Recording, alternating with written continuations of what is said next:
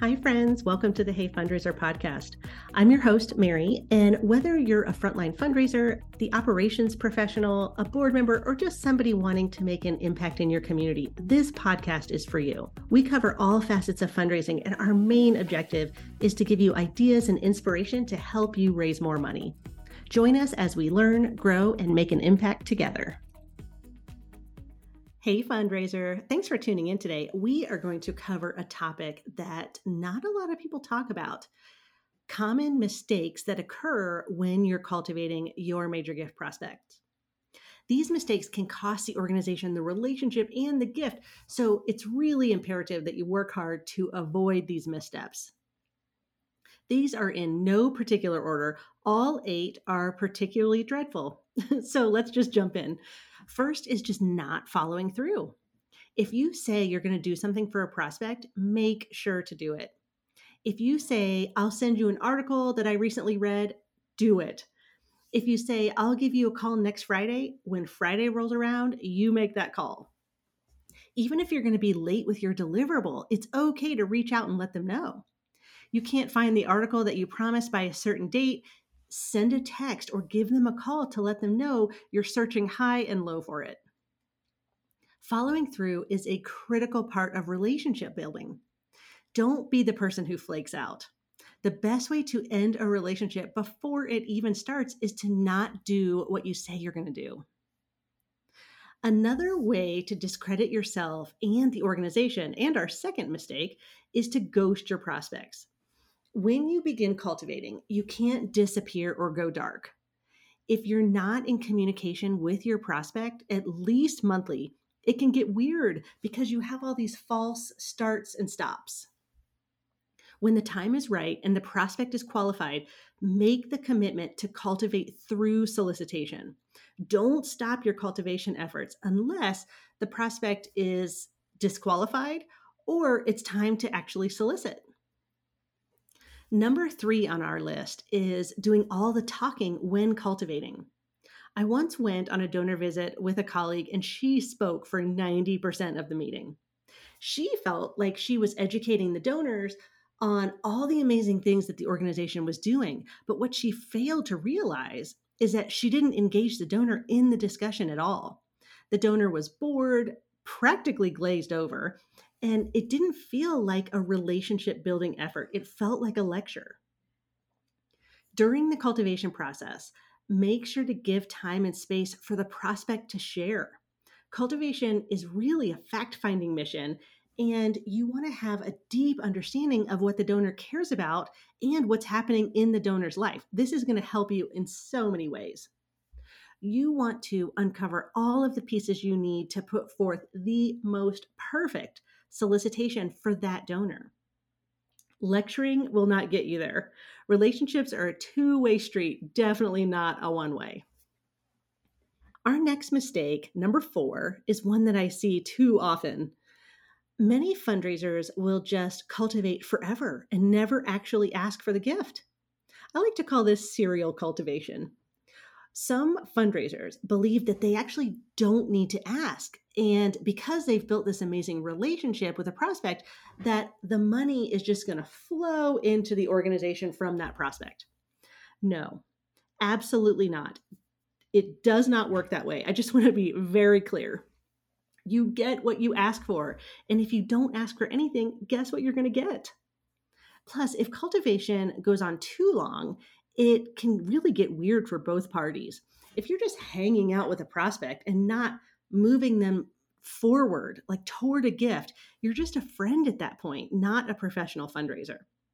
Every move you make with a prospect should be strategic and move that prospect toward a gift. Now, on the flip side, and our next mistake, which is number 5, is not cultivating long enough. There's really a cultivation sweet spot that you want to strive for. You need to cultivate until you know 4 things. First, what organizational effort or program the donor is most passionate about. Second is how much you want to ask for in your solicitation. Third, why the prospect cares about your organization. And fourth, you've gotten permission from the donor to solicit them. The prospect shouldn't be moved into solicitation until those four things are solidified in your mind and recorded in your database. Our next mistake is that fundraisers are not proactive in their cultivation efforts. When you've built out a strong moves management strategy, you have your next few moves planned out. You're not making up your tactics on the fly, you're working a plan. Before you walk into any meeting or pick up the phone or do any cultivation effort, you have to have a clear goal of what you want to accomplish with that particular move. You want to be proactive, but you can't be too rigid about it either. Remember, you might have a time frame that you're really hoping for, but at the end of the day, it's really the donor schedule that you're working with. You must have an element of flexibility, but also work the plan that you've set out. It's not easy to be both proactive and flexible, but I trust you are going to find your groove. Another misstep that fundraisers make is not introducing the prospect to others at the organization. They tend to keep relationships close to the chest.